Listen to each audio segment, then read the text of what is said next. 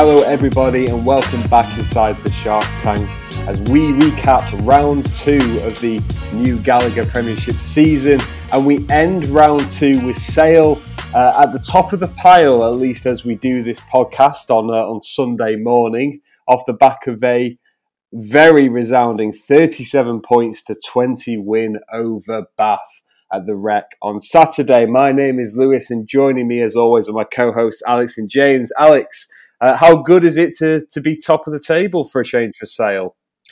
Yeah, it's spectacular, isn't it? I don't really know what it's like up there, but to be honest, to be top of the table and to be top of the table at the start of the season is just, beyond our wildest dreams, I think, isn't it? We've played some really good rugby. We look exciting. Bear in mind, this isn't a full squad either. We're still depleted in some areas with people coming back.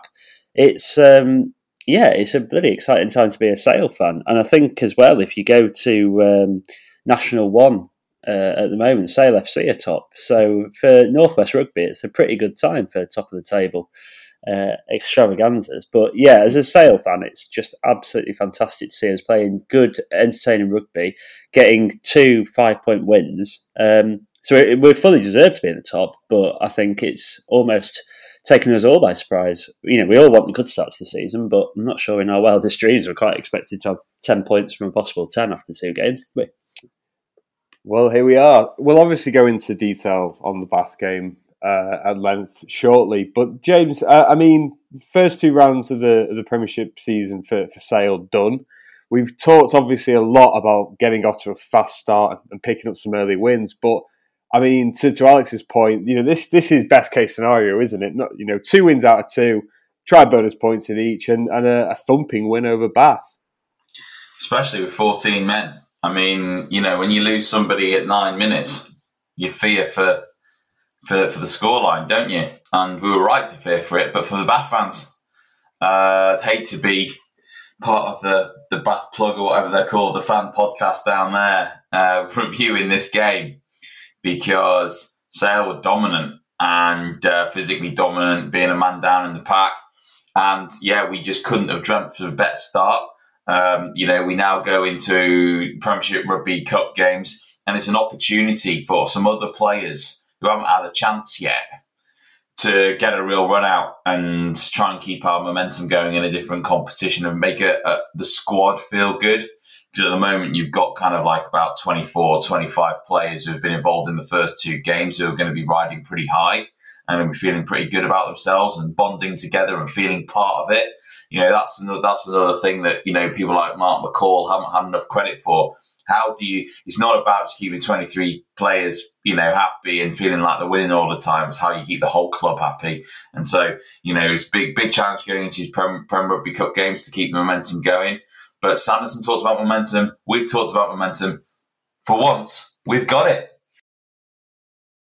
So, first of all, I don't actually know if the Bath fan podcast is called the Bath Plug, but if it is, that's a fantastic name. Credit to those boys. Or is that one of your gems of wisdom there, James? Well, if it is, then, you're welcome.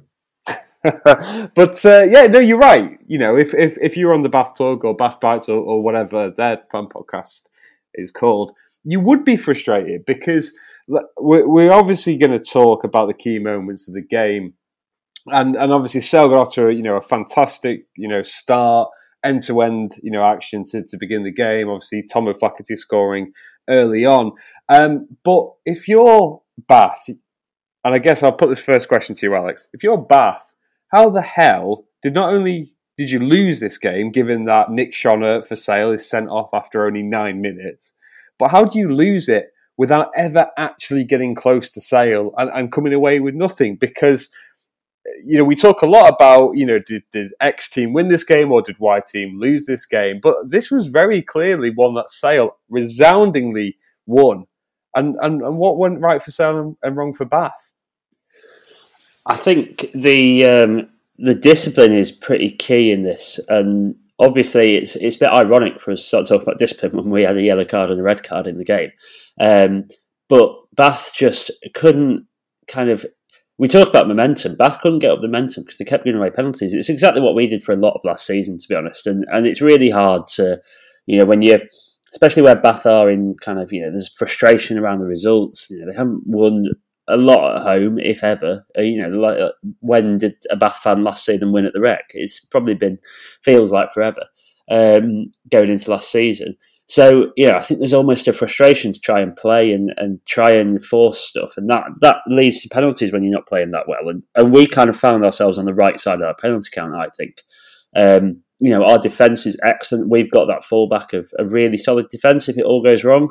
And I think what Bath found themselves up against was a Sale team who they knew the defence was going to be excellent, and they still managed to cut us open on a couple of occasions, but they knew the defence was going to be excellent, and they struggled to score against that.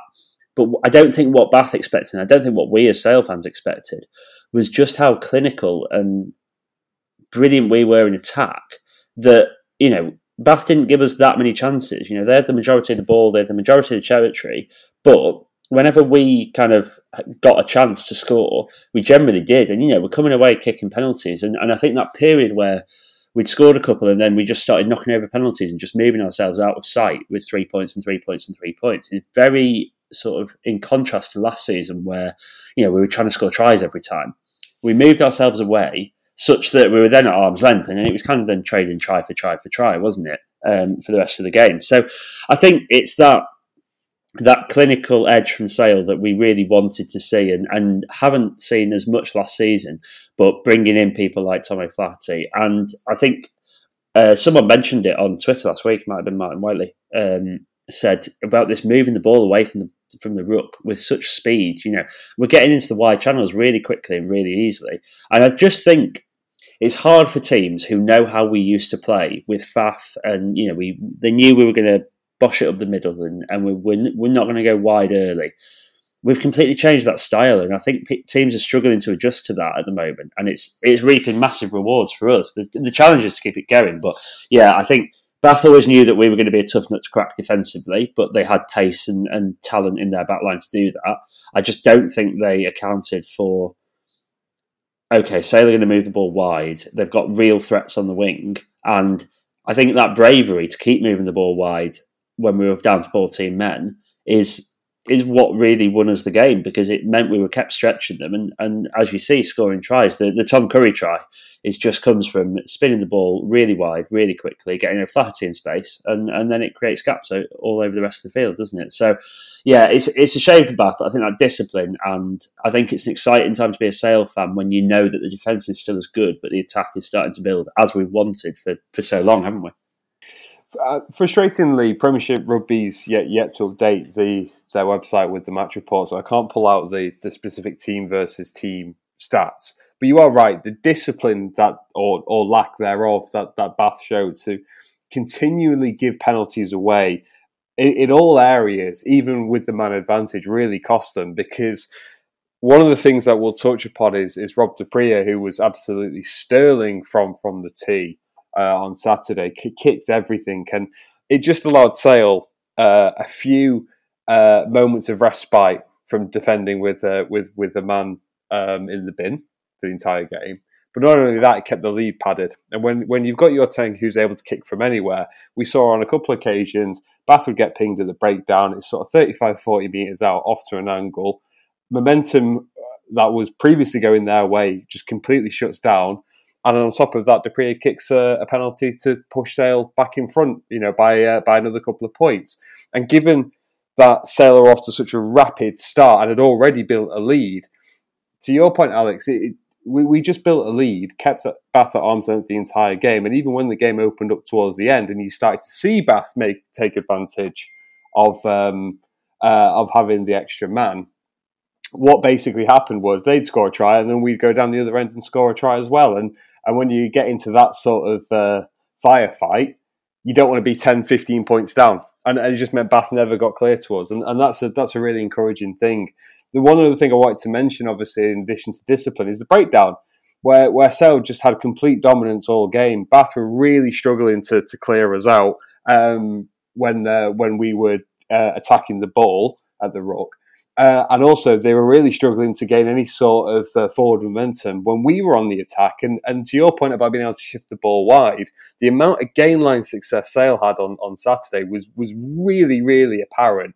And you saw what impact the Dupree has had, but also players like Cobus Visa. Obviously, both Curry's coming off the bench. Tom O'Flaherty looked really good at picking up the ball around the breakdown and attacking the gain line. And it just meant that Sale always had the momentum, which when you combine with being clinical and taking your points on offer, just meant Bath never got a foothold in the game. James, before we do 3-word reviews, what else was the kind of key to victory for Sale? Because, me and Alex have just mentioned a lot of different things there. But what do you think was most important for Sale picking up the 5 points? Probably the top 2 inches, I'd imagine. I think confidence is high. We can see it at the beginning of the second half. So we took a good lead into the second half, but when you're a man down, you can see straight away in the second half. For the rest of the 38 minutes in that second half could have been a long period of time for us, conceding lots of tries. It wasn't until the 72nd or whatever minute it was, we're down to 13 men with Ross Harrison in the bin, which we haven't talked about. We love playing with 13 men, of course, but we did concede a good try to Tom de Glanville. And, that period of time, with 8 minutes left, you then backed us with Ross Harrison coming back on the pitch to see it out. But I think if we'd conceded again in that middle of the second half period, it would have been a bit different. But, that top 2 inches to play the same way with 14 men, we didn't actually change the way we played, which was, defensive control, competition at the breakdown, slowing down opposition ball. And then when we have the ball, moving it quickly. And the way we're doing that is almost bringing back what we used to do, which is Sam James often at first receiver, if it's not a forward, putting in the ball in behind, which a lot of forwards do. But we also had Sam James standing really far out, almost opposite their 12, being the first receiver. And Gus Ward just immediately looking for him as soon as he got there.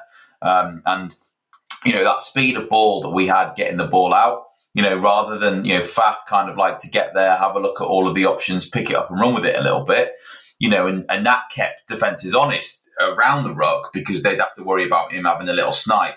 And then we'd have big runners coming off the ball at the 90-degree angle, which we know is very effective at all levels of rugby. But what we're doing here is we're just shifting the point of attack to that little bit further out. And we've got, some of these big lads we've got, like the Duprees, are actually pretty mobile. They're not like, they're not carrying as much as, say, Billy Vunipola or whatever. They've actually got a bit of pace and they've got the ability to offload. So I think we're, that's what really did it. Getting that ball that little bit further out, and then Rob Dupree then having that ball, and he's got the option of a pop ball with someone coming up. Usually it's Luke James who's cutting a line, or he's flinging it out wide to someone like O'Flaherty or Tom Roebuck, who we know have got the strength to stay in field. They've got the strength to stay in field. We're keeping pods a bit further out to support the next ruck and recycle the ball. And I'll pass over to you in a sec, Alex, but just a shout out to Gus Ward. Lots of question marks going into the beginning of the season, not from us or from the coaching staff, but from some of our fans. Been absolutely superb. Well done, Gus. Yeah, I think it's a really good point. I was just going to say about playing, the style of playing, especially that point about Rob Dupree coming around the back. I don't know whether you remember, but in the past seasons, BT used to do that graphic of where people play off 9, off 10, off 12, and we were always just off 9 because we had Faf and we just had to play off 9. That's going to change massively this season, and I think you see that for the Tom Curry try, we're playing off 12 with Manu. Manu's running the line and pulling it back, and it's that variety in our attack, because we can still play off 9 with Gus Ward and we can still play off 10 with Rob Dupree, but the fact that now we've got sort of 3, I'd like to think that graph will sort of go a third, probably. In fact, it'll probably go a bit more to 12 because Manu's such a potent runner that when he plays, we'll want to play off him. But, to be able to do that and switch up your game in that way, that's what we haven't seen, and that's what gets us wider in that initial phase to then open up that space, as you say. And it's a really good point about O'Flaherty and Roebuck. It's a shame for Roebuck having to come off, obviously, with the red card, but O'Flaherty is he's a freak. He is a freak of nature in how good he is at carrying it, staying inside. He's doing pick and goes for the first try. And I didn't watch the game live. Went to watch the highlights, expecting Tom O'Flaherty to be dining it down in the corner, and it was like, what's going on here? And all of a sudden, he picks and goes and scores from a metre out. It's just, but it's that strength, isn't it, that he has and that Roebuck has that makes it just stretches the defence. Honestly, you can just Exeter basically have basically spent the last decade practicing pick and goes 5 meters out and absolutely nothing else. And both having him, but seriously, like we've not been cutting edge in that regard at all compared to a lot of Premiership teams. And although it's not as powerful as it was because of the holding up rule and the drop out onto the posts, I think having both Johnny Hill and Flaherty into this mix has been really potent. I think you make a really good point. Well, I guess we should talk maybe about the key moment of the game, and ironically, it didn't actually come to pass as being the most important moment of the game, but it was certainly the key one, which is obviously the Nick Shonner red card. And I posted a couple of tweets late last night with my thoughts on it, and if I'm being completely honest, I think it's yet another example of why rugby needs to consider maybe an orange card, or at least doing what they do in the Southern Hemisphere and having the 20-minute sin bin rule. You look at what happened between Nick Shonner and Dave Atwood, and whilst it is a red card, contact to the head, there's no mitigating factors, he's not loading the tackle, which I completely understand.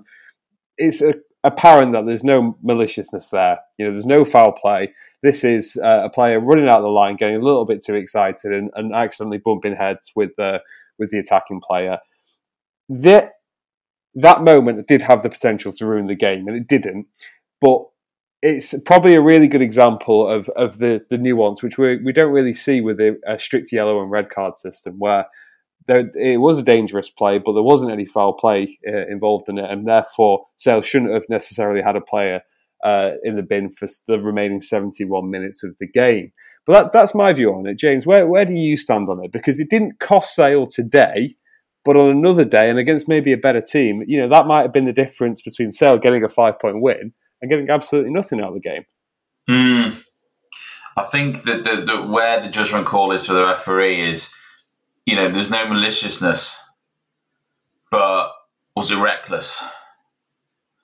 And I think that rugby is right to be very, very worried about the legal cases that are coming into the sport and the impact that this game is having on people's brains. I really do, because not just from a medical point of view, but from a PR perspective, this is good. This could kill a sport that's struggling already to get players coming into the game, and there's governments that will be keen to legislate and all sorts of stuff. Like, we're on the back foot, so we have to be proactive here.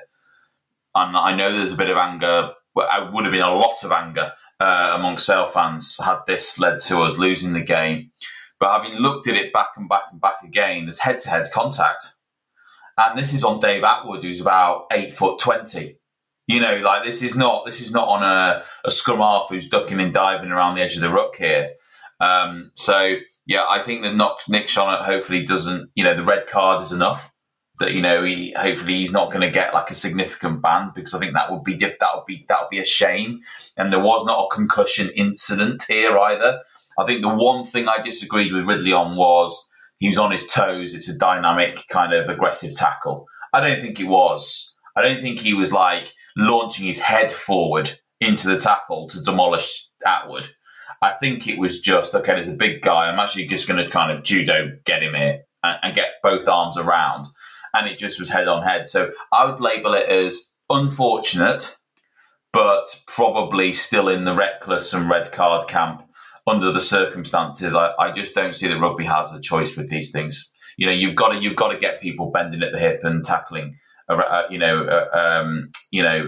the head on the arse. And if that means more offloads, then I think that's just the way forward for the game, honestly. And Nick Shonner's a big lad, and it takes him a bit of time to lower. But if he was trying to tackle Tom O'Flaherty running through at 1,000 miles an hour, sidestepping off both feet, I'd kind of feel even more sorry for him. But it's Dave Atwood, who's 37 and 10 foot. Like, you should be able to tackle him. Well, where do you stand on it, Alex? Because I think both me and James seem to agree that it was a red card, but we maybe disagree in terms of the severity of the punishment. In that, Shonner, if he gets the 20-minute red card, for example, he's still off for the remainder of the game. He doesn't play a part in it. Where do you stand on it? Yeah, I think I agree with you two that it's a red card. I think it's a frustrating red card, because you look at it and I do think he's I agree with you, James, that I don't think the referee's interpretation of it was the best, and that's maybe the frustrating thing, because that's where it's a bit on the edge, and you're thinking, as you say, it's not a dynamic hit. He's sort of set himself. I actually think there's a bit of a bend, but there's clearly not enough. And you're right, you've got to sort of force people into tackling properly, and it frustrates all of us when people are sort of stood up in those kind of tackles, because it's just not right. It's a bad tackle technique in any case, because his head's on the wrong side. So I agree it's a red card. The impact is really frustrating. It's a tough one, because I think you're right that it needs to be punished out of the game. In fairness, this didn't affect Sale in the same way as perhaps it would other teams. We're very used to it, so it's handy that we've done all that training with 14 men in competitive games. But I just think the 20-minute. I get the 20-minute red card, but I don't fully think that's going to change people's behaviour. And to be honest, I don't even know that a red card is, because for Sale, this hasn't actually impacted the team other than Nick Shonnock getting a ban. Is this going to change his style of play? Is this going to change what younger players are doing? I don't think so. So I don't know. It's a tough one. I think it's a marginal red card, but probably still a red card. As to the impact, I think you two are better than your thoughts are more clarified than me on this, because I am just on the fence, and I'm willing to be persuaded by either of you that either it should be a red card and you just call it a red card and let's leave it, or this orange card 20-minute thing comes in. I think it's amplified in this case by the fact that Shonnock's a prop, isn't it? If it's a centre, then it changes the dynamic a bit. But I do suppose in that case, if Kearney Oosthuizen then got injured genuinely when he came on, then what does that do to scrums? And it turns it into uncontested scrums, which is not really helpful either. So I think there's maybe a bit of refining to be done, because if you lose a centre, you lose a centre. Anyone can play centre; it's easy. But if you lose a tighter prop or a specialist position in effect, then maybe that's where the 20-minute card comes in, because it could result in an uncompetitive game at that point, couldn't it? Which is not what anyone wants. You heard it here first, folks. Anyone can play centre. It's that easy. No, just a really interesting point, because it didn't cost Sale obviously on the day, but it'd be really interesting, obviously, in year sort of 3 or 4 of World Rugby clamping down on this. Just whether or not we do see less of these incidents in the game, and obviously, hopefully, less games decided by it. Luckily, that obviously didn't come to pass on Saturday. So just before we move on, we'll go through a couple of 3-word reviews, and as you'd expect, so quite a few of the things we've already spoken about do come up quite a lot. Mark Cole, far beyond expectations. Danny Sweeney, Ridley's ridiculous red. John Capel, 14-man masterclass. Simon Landy, happy for Harper, who obviously made his return to the team later on in the game. Gray Anderson only needed 14. Fraser Cornwell, Simon Mack domination. We're talking about unsung heroes before. Simon McIntyre is having a fantastic start to his season. Simon Bennett, immense rugby display. Ben Brooks, dominant, aggressive, clinical, and finally Robin S, teamwork rewarded. Simon McIntyre got a bit of a shout out there, and I guess, James, is there anyone else that you want to kind of highlight from this game? Because I think we've already started to weave some of those individual performances in, Tom O'Flaherty being a really good example of that, and obviously the few players you mentioned earlier. But is there anyone else that you think was a real catalyst for Sale getting such a dominant win over Bath? I think to a man it was excellent, but I think we should just pause on McIntyre, because it's players like Simon McIntyre probably aren't going to get an enormous amount of shout-outs on the pod throughout the course of the season. I mean, his offload out the back of his hand was absolutely extraordinary. I can't remember for which try it was now. Was it the Akker van der Merwe one? Yeah, Akker van der Merwe try. There was 2 offloads in that try, wasn't there? There was the Simon McIntyre out the sort of the back of the hand, and then there was the Sam James in the tackle as well that put Akker van der Merwe through. In fact, I mean, that won't be far off try of the season, I'm telling you. Just in terms of the actual ball skill and handling of that was extraordinary. And Simon McIntyre has been solid in the scrum since he arrived at Sale. And we knew when we signed him on a 1-year contract that it was basically like all upside, because he performed for Wasps at a high level, lots of premiership experience, was also a homegrown lad and academy credits and all the rest of it. and was solid in the scrum. If you just stay fit, I mean, he just had a couple of really bad years of injury. Well, he hasn't basically been injured with us. We've managed his workload really, really well, which you're able to do with Rod coming through the system, and then obviously Ross Harrison, as well, who has started the season solid too. Probably last season was his worst season in the last 10 years. And that's not to say it was a bad season. He was just, lots of injuries, etc. And that's allowed McIntyre to sort of get ahead of him in the pecking order. And he's sort of dominant in the scrum, but he's also adding value around the park, as we saw to that try. So I just want to give that, a massive, massive shout out. Sam James and Rob Dupree, we've not seen them work as a 10-13 sort of duo, really. We've seen Rob Dupree work in the 13 channel. We've seen Sam James work in the 13 channel. Sam James looks like the Sam James of old. And Rob Dupree, every single pass is out in front of the player. So you're not relying on the kind of pure strength of the player to get over the gain line. Because, if you're carrying your forward momentum, it doesn't matter really how big you are.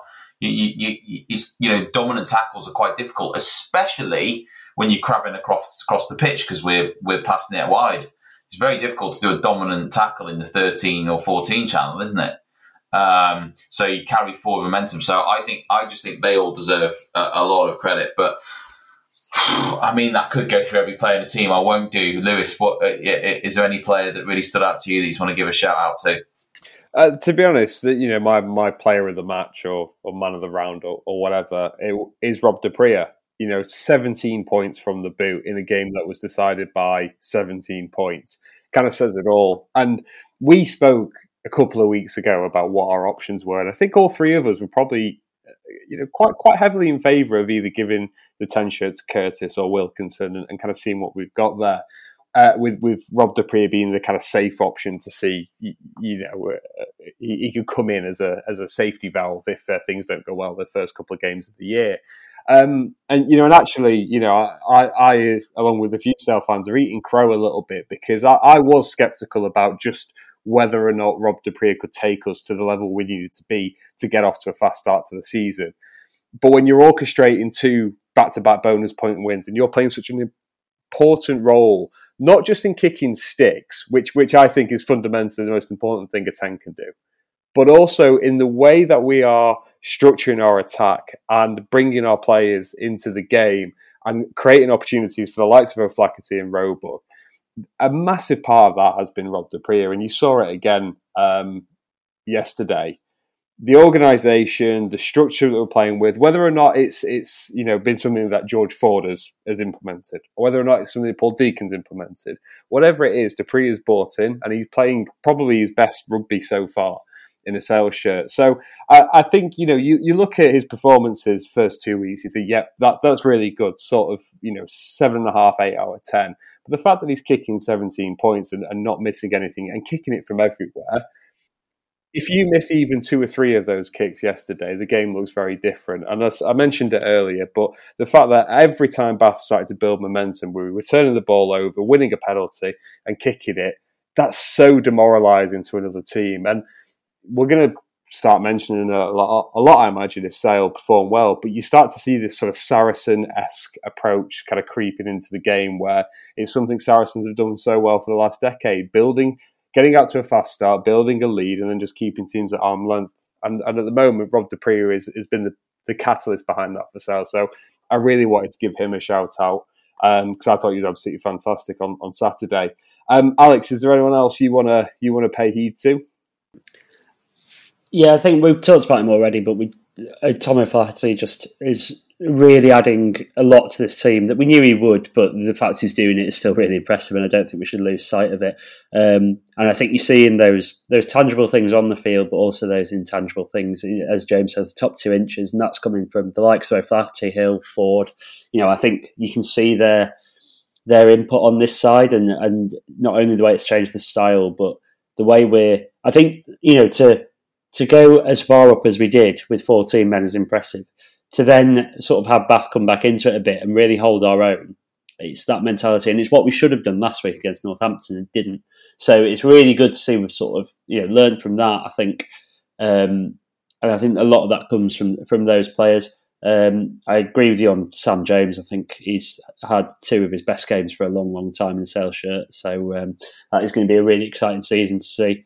And yeah, we have sort of gone through the whole team there, haven't we? Then, but I would also like to say that Manu has done the same thing again as he did last week in having a really quietly good game, and really, that's number one. He's making it through games, which is great. But number two, he's such a threat that it's just creating that space for everyone else. And as long as he keeps doing that, we're going to keep finding those gaps, and we're going to keep putting players through them who'll get all the credit. But I just don't think we should lose sight of the way that Manu is playing is really, really, we're getting the most out of him now. And I think but we talked about Faf being sort of a blessing and a curse in a lot of ways. You're seeing a lot of players shine as a team and as a unit with Faf gone, I think. And that's not to say that Faf wasn't brilliant for this club. And when he came, we needed him. But I think you're seeing now that he's left this club in a much better place, but he's also his absence is allowing people to step up and really put in performances that are, there's a lot of man of the match worthy performances going on now, aren't there? And it's no longer just, we'll choose Faf. When George Ford comes back, I'm sure it'll be, we'll just choose George Ford for man of the match, or we'll choose Aja, like we used to. But now it's, until that time at least, there's a hell of a lot of people just putting in incredible performances, 1 to 15 to 23. So, I as I say, I don't want to go through the whole team, but, you can talk about Tom Curry coming off the bench and being absolutely mega, but he just is, isn't he? That's the thing we forget as Sale fans, and probably England fans do as well. The level he operates at is just far beyond what he should do at his age and his capability, but he just is such an incredible player, such a beast that, it's very good to have him back as well. But, Ben Curry captaining the side. We are well set in it feels like we're well set in every department, but maybe we're just getting carried away.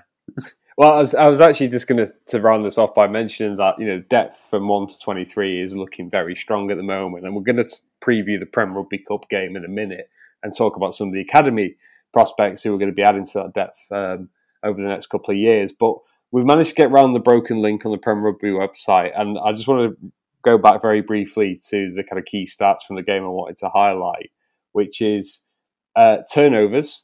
Bath won 4 on the day. Sale won 13, which I think is indicative of that dominance we had, particularly around the breakdown. And in terms of penalties, considering, to your point earlier, Alex, that Sale had a man red carded and a man yellow carded, Sale conceded 12 penalties, Bath conceded 15. So if you're looking for kind of a tale of the tape and the reason why Sale won and Bath lost, I thought those two stats were particularly illuminating, and especially because they are team stats. Ultimately, this isn't a case of one player doing 4 or 5 clean breaks like Tom Roebuck did last week. This is team effort and team performance, and to a man, Sale were far better than Bath on Saturday, and were very good value for the win. Now, unfortunately, we can't continue that hot streak into the round 3 of the Gallagher Premiership because Sale have one of those infamous bye weeks coming up. So Sale don't return to Premiership action until they play Exeter in a couple of weeks, but we do still have a game. We're playing Tuesday Night Lights this week against Leicester Tigers in the Premiership Rugby Cup. James, obviously, you're our go-to academy man. And obviously you do the previews as well, so this is a perfect marriage. But just before that, Alex, your thoughts on Premiership Rugby choosing to play some of these Rugby Cup matches midweek rather than in place of other game weeks? Yeah, it's an interesting concept. I do think it's advantageous because people are going to be around to watch it.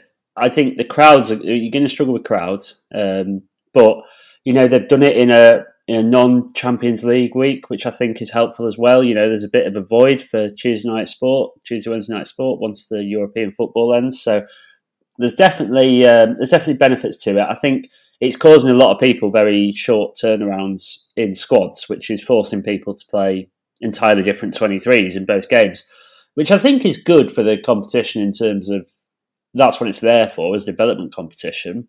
But I think if you're getting to that point, you sort of question whether it is for the final, are people just going to play the first team against the first team? And I think maybe there needs to be an acknowledgement that, we'll do it on Tuesday nights, but we'll ring fence it and you have to play as X number of under 23s, or, you have to have this percentage of academy products, that kind of stuff. So yeah, it's I quite like it from a watching it on the telly point of view.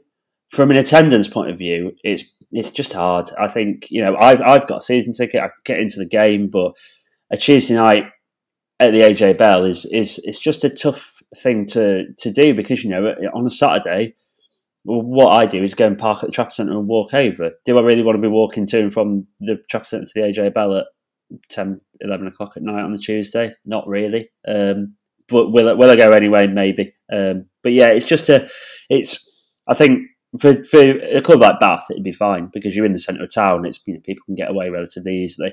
I just think for clubs like Sale, a club, for example, like Worcester, these places where it's harder to get to the ground when you can't just pop out and you're there.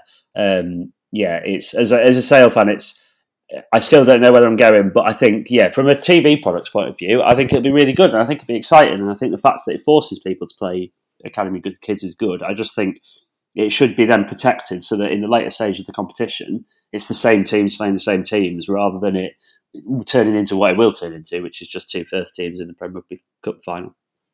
It is an interesting one, and because I don't know if you boys agree, but it does kind of feel like the Premier Rugby Cup is a bit of a legacy thing that they've never really been able to work out what to do with. Is it a development competition? Well, no, actually it isn't.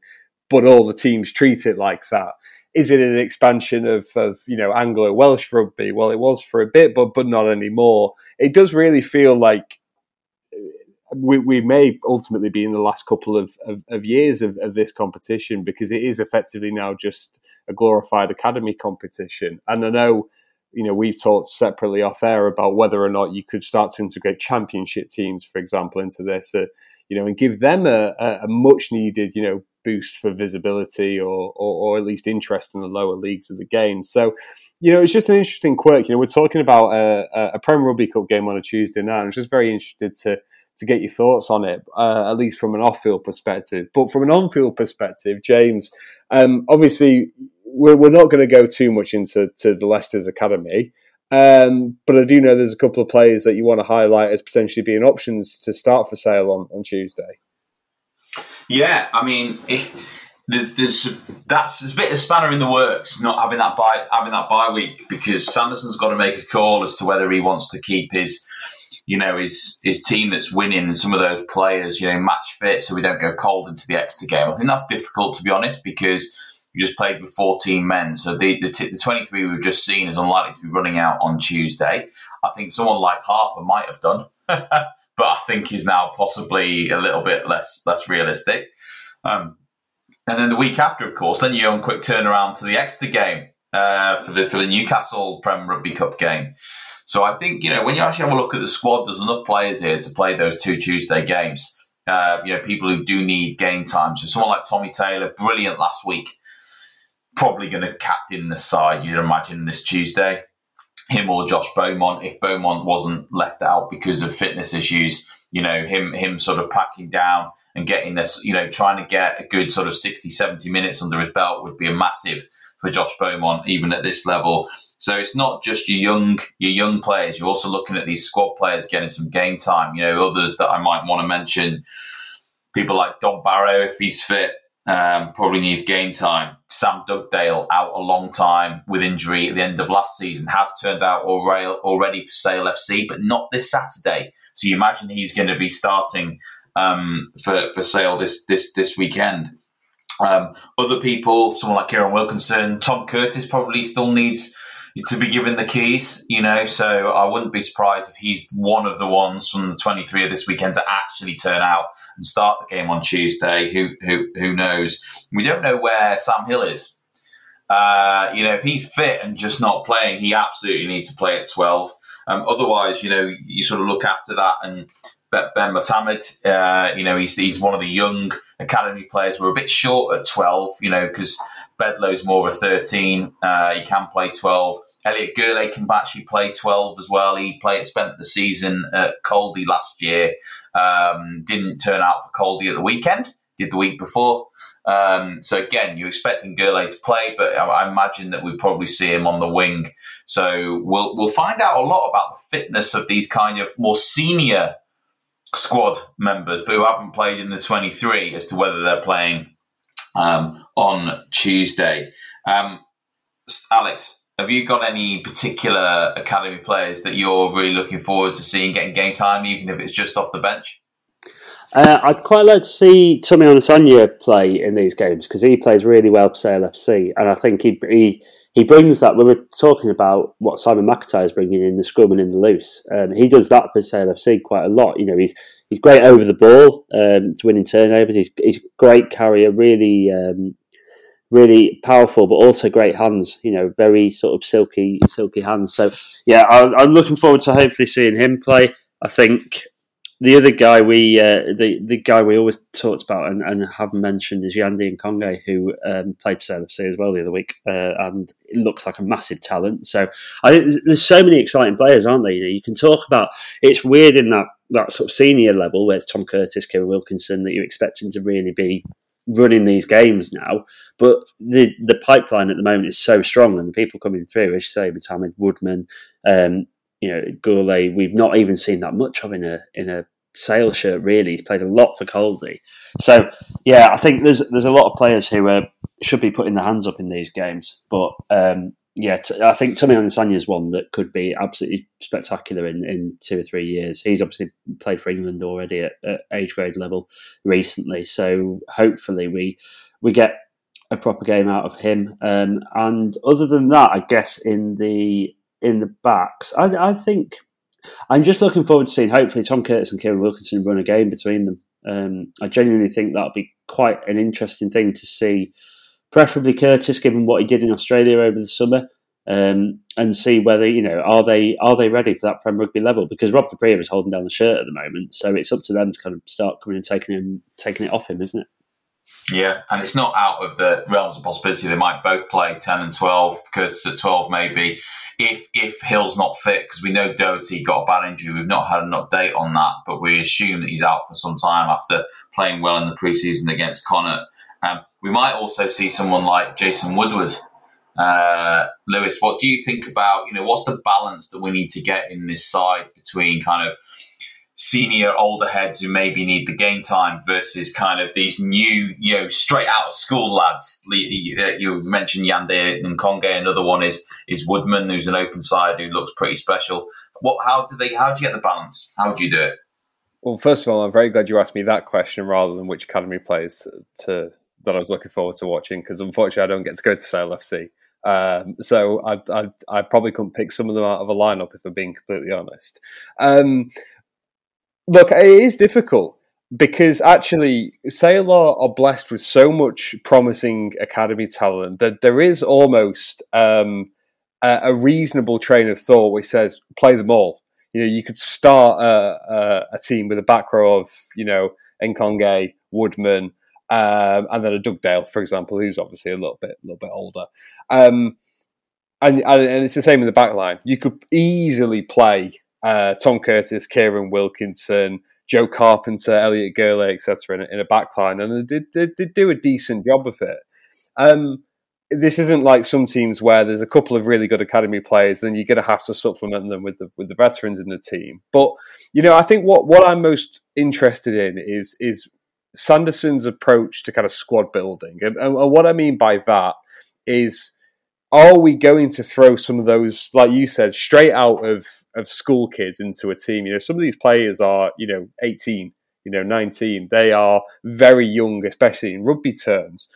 Or are we going to say, look, we are building our Premiership Rugby Cup side to act as a B or a C team to the first team. We're going to give really important minutes to players that we might need later down the line, a la Sam Hill, you know, or a Joe Simpson, for example. We need to make sure that they've got some minutes under their legs. So that's the thing I'm most excited to see. And I'm glad you mentioned Jason Woodward as well, because I think 15 is the really interesting position to see kind of where Sanderson and the coaches' heads are at. Because at 15, you could easily go Joe Carpenter, you know, very talented age grade player who we've not really seen much of in a Sale shirt so far, or an Elliot Gourlay. Or you could go for Jason Woodward, who got released, remember, over the summer, joined up with the club very late on in in August, and probably, if he's going to have any sort of impact for Sale this year, needs to get a 60, 70, 80-minute performance under his belt. So it's positions like at 15 and in the second row where I'm really interested to see which approach we take. If it was me, what I would be doing is probably going for the latter approach and using the Premier Rugby Cup as a Sale sort of B team with a couple of those really exciting academy prospects sort of sprinkled in there. But I don't want someone like Tristan Woodman having to do too much over the course of a game. I want him to be supplemented with, the likes of maybe a John O'Ross starting at 6, with like a Sam Dugdale, for example, also in the back row. Same with in the back line.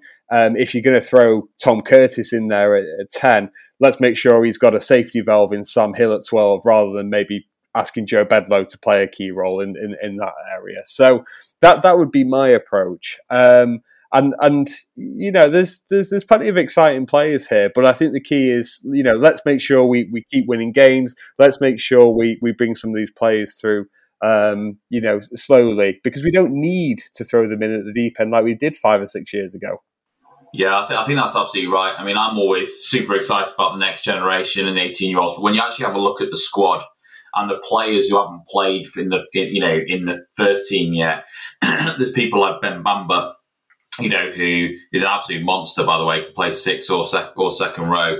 Turned out for Sale FC last weekend, not in the Sale FC 23 for this weekend. Alex Groves was. So you imagine that Groves isn't going to get a turnout this week, at least for Sale Sharks. But you imagine Ben Bamba will. Now, will that be in the second row alongside a Josh Bowman, a Don Barrow, or a Matt Postlethwaite, who dropped out the 23 for Sale Sharks? Or are they going to throw in, like a Ewan Murphy or someone like that, who's, a little bit younger, 21, coming through the academy? I think it's probably more likely to be the former, to be honest.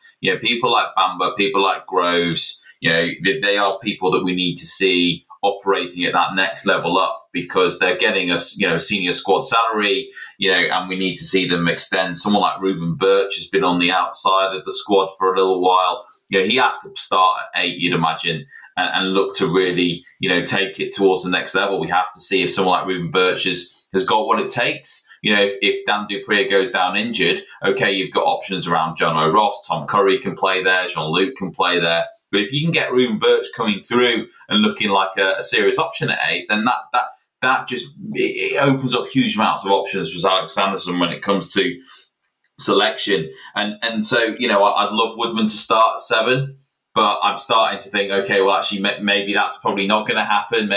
Maybe Sam Dugdale might have a go at 7, if he's not playing at 6, and another young player coming through, Hugh Davies. He's actually started for Sale FC in the last couple of weeks, whereas Woodman's not getting a go for Sale. So I don't know if he's injured or he's just seen as maybe being not quite ready. I mean, Hugh Davis can go second row and number 8 age group, but he played at 7 for Sale FC. So you can see how you're sort of bringing through the youngsters maybe more physically ready for adult rugby, not maybe in the position they're going to end up, but they're ready to turn out onto the pitch. So I think you make some really, really good points there. I think centre is the one where if Sam Hill is injured and Connor Doherty is injured, where you might get the youngsters throw in, the Ben Motamed, the Aaron Pope is another one, as well as Joe Bedlow that you mentioned. So I think if I was one of those 3, they might be the ones that are kind of thrown in the deep end and could make a huge name for themselves.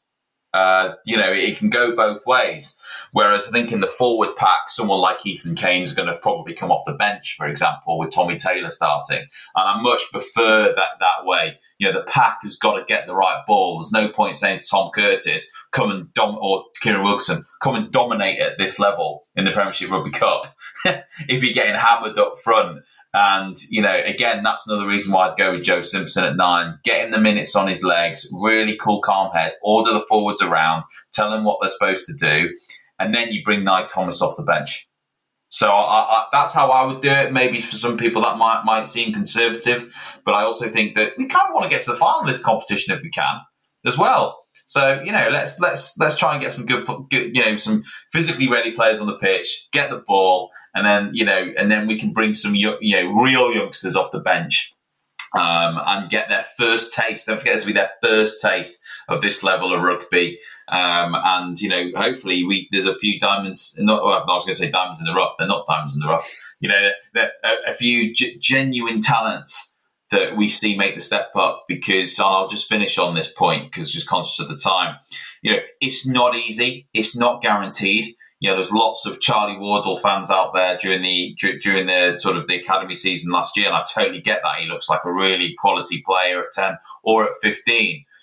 But actually, so was Hodgson at Newcastle. He looked like different gravy at age groups as a 10, and hasn't quite come through. The same with Davis in Wales. He's now I don't know exactly who he's playing for now, but he came through at the Ospreys, and everyone was going, "Oh, he's Sam Davis. He's going to be the next Big 10 for Wales." It's not easy, so we have to give these guys a little bit of space. They're not going to rock up at 18 and suddenly be looking like they're playing for England. There's only the odd Tom Curry out there, honestly. So best of luck to the lads. If you get your opportunity, take it. We can't wait to watch you in action. Yeah, well, we can't really do a score prediction because obviously, even if we knew the Sale and Leicester teams, there's a lot of unknowns here. So maybe just to kind of round things off then, what we could all do is just pick one player that we're particularly keen to see play on Tuesday. So the way I'll frame it, and I will go first, is if there's one player that you could hand pick today to get the 80 minutes or get the start against Leicester, who would it be? So I'm going to kick things off by just saying Joe Carpenter. That for me, injuries aside, for example, for me, the way I look at the Premier Rugby Cup at the moment is it's a development competition, but it needs to supplement the first team squad. Right now, Luke James is looking very solid at 15, but that's probably one of the only areas in the team where there's long-term question marks about do we have a test level prospect at that position.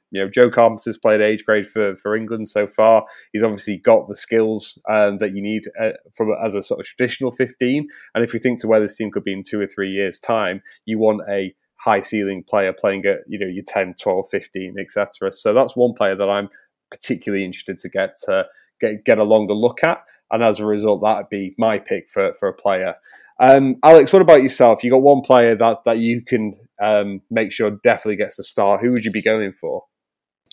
I would have picked Carpenter, to be fair. It's a very good shout. I think I will, on that basis, probably go for Nye Thomas. At some point, I take the point on Simpson. And I think this obviously has to be balanced, but I would quite like to see him start at least one of them because I think he's a really exciting prospect. And I think this is his season for the Premier Rugby Cup. Really, this is the season that he should be making an impact. So yeah, Nye Thomas, because he looks like an exciting, annoying scrum half, which is exactly what you want. And finally, James, prospect expert, everyone better than anyone else. So. It's the new gen coming through. Definitely Tristan Woodman. He has looked different level at age group, honestly, as a 7, and that's for England as well. He got man of the match in pretty much every England game he played. But I'm actually just going to pick somebody who's that kind of. I'm going to pick Joe Jones, and the reason why I'm going to pick Joe Jones is because. He's just never played badly for Sale. Whether it was in the Diamond era, but in his first stint here, or since Sanderson's come in, he comes off the bench and he's kind of like, he sorts the scrum out. He's a solid scrummager. He gets around the park all right. And then you barely see him during the year. You can see why he keeps going back to somewhere like Doncaster to get minutes and things. Because he must be thinking, when am I going to be given my proper shot? And I'd just love for him to get, 60 minutes at this level, showing that he can be a dominant scrummager and that he's fit enough to get around the park. So I'm going to go with Joe Jones, but it'd be great to see someone like Sam Hill or Don Barrow suddenly get 80 minutes because I think they're going to be very important to us with Manu going. The second row, who knows what might happen with Josh Beaumont, etc. So for me. They feel like quite critical squad players this year, Sam Hill and Don Barrow. So if they got 80 minutes, if they're fit to play, I'd be really chuffed with that. Fantastic. Well, let's leave it there. Thank you so much to everyone who sent in 3-word reviews. Thank you to everyone who listened to the show last week and has obviously tuned in this week. And thanks as always to Alex and James for joining me. So next couple of weeks with Sale having the bye week and a couple of Premier Rugby games, the the weekly schedule for pods might get a little bit disrupted, but we'll be back with nothing less than a review of the 2 Premiership Rugby Cup games in the next couple of weeks, and obviously back to normal scheduling after the Exeter game in a fortnight's time as well. So thanks very much for listening, guys. We'll speak to you on the other side.